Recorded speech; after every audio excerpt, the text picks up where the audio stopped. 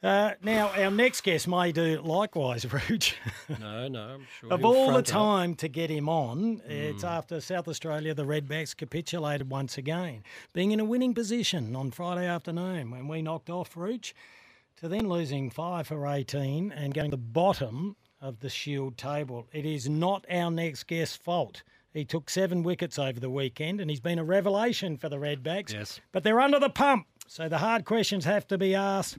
We're pleased to welcome Jordan Buckingham. Hello, Bucky. G'day, gents. Thanks for having me on the show. You picked a crap day to come on, didn't you? Yeah, not ideal. Obviously, you never want to come on after a loss, but yeah, that's okay. Now, Geordie, you're a Victorian. You've been here for a few years now, though. Are you sensing the frustration amongst the natives in South Australia? We are better than what we've been performing for many years now. Yeah, I think so. Obviously, it's obviously a tough one. We've been in a lot of games this year, and there's been points where we've lost crucial moments in the game where we probably, in past years we've probably rolled over and folded, but we fought hard and we've lost a lot of close games. So it's disappointing. We sort of at the Christmas break we discussed that we were 2-4 and quite easily could have been 4-2 or 5-1. We sort of had 1 hour lapses or collapses like we did the other day, and that's sort of unfortunately been the story of the season. Jordan, take us back to Friday. I couldn't believe the scorecard, the number of wickets that fell. Yeah. Not something we traditionally associate with an Adelaide Oval deck. What was going on? Well, we won the toss and batted, and I think they were going to do the same thing. The pitch was fine. Okay. I just think that I don't know. It was just a weird day of cricket. Obviously, 17 wickets fell. Yeah. We sort of come out with our tails up. Obviously, being bowled out for a small amount. There's as bowlers, we had nothing to lose there. So I think it was just more some good bowling and some poor batting from both sides on day one of the game. Yeah. So, Geordie, have you had the review from the game, and what was the fallout, and especially around the losing 5 for 18? Yeah, obviously that was a talking point. It's never ideal.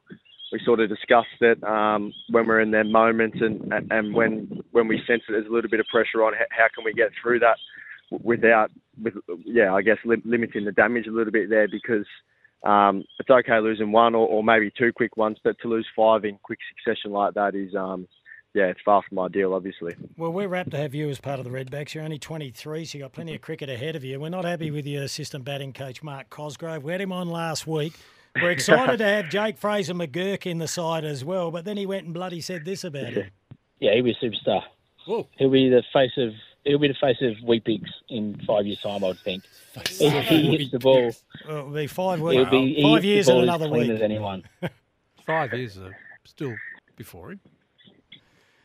He's actually my housemate, young Jakey. So he's Did he hear that one? Yeah, I do agree with Cos there. He's a super talent. I'm not sure about the face of Weet-Bix though, because he's not really a breakfast person. Really? It's the most important meal of the day. That's not how it works. That's not how sponsorship deals work anyway, Jordan. But tell us about him. Tell us about him. The story we don't know about him, what sort of chap he is. No, he's a ripper, young wrist. I've obviously known him a long time. We're both originally from Victoria. Yep. As I said, I do agree with Cos there. He's a super talented young player, and I think we'll see a lot of him in national colours. Obviously, didn't have the week he would have liked, but he's shown glimpses this season. He's obviously got a world record. He got his first Shield 100, so he's going to be around for a long time, Jakey, and hopefully we can hold on to him because he's a star. So how's he handling the expectation? I think he's good. He's got a good head on his shoulders. He, obviously he's up and about. It's been a nice last couple of months with obviously an international debut and that world record of Karen Rolton and whatnot. So there's been a fair bit of hype and a bit of media, but he's going well. Okay. A stack of texts coming through. I won't read them all out to you. Don't want to make you uncomfortable, and this is before your time. But we've got a few along this theme, and in regards to the Redbacks, what has come out from the Hussey report? Mike Hussey was paid for that. That's from Fabian. Can you answer that at all? Do you know if anything has been implemented from that report? No, I think that was before my time, the Hussey report over here. But, I'm not entirely sure what that involved or how they went about that. But, I can't speak about that, unfortunately. Jordan, we can't ignore the win-loss column and the placement, but you can tell us, do you feel you've actually made progress this year to be a better Shield squad? Yeah, I think so. As I said, we've lost a lot of close games. I think we've got a really good squad together at the moment.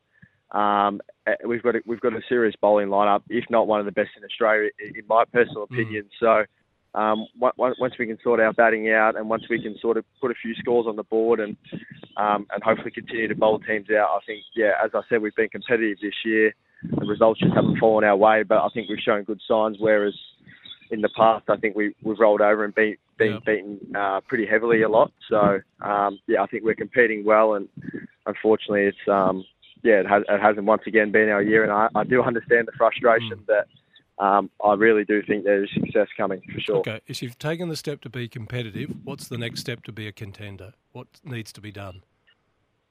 Just winning those crucial moments. I think there was, as I said, there's been a lot of times this year where the game was in the balance, where we were actually driving the game, and we had it, whether it was a lapse in concentration or it was a bad hour or a bad session of cricket, and that cost us the game. Hence that 5 for whatever it was the other day. So it's obviously not ideal, but you just got to keep winning those crucial periods, and that's what the Western Australians and the Victorias and all the good teams that have been good for a long time do really well. Well, Geordie, we don't take any pleasure out of whipping you after a loss, so let's move on to some positives, hopefully. Okay. Victorian boy, as I said, only 23 years of age. Did you know much about South Australia before coming over?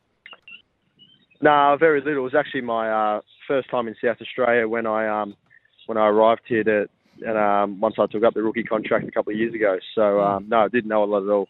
So whereabouts are you living, and what have you enjoyed about South Australia?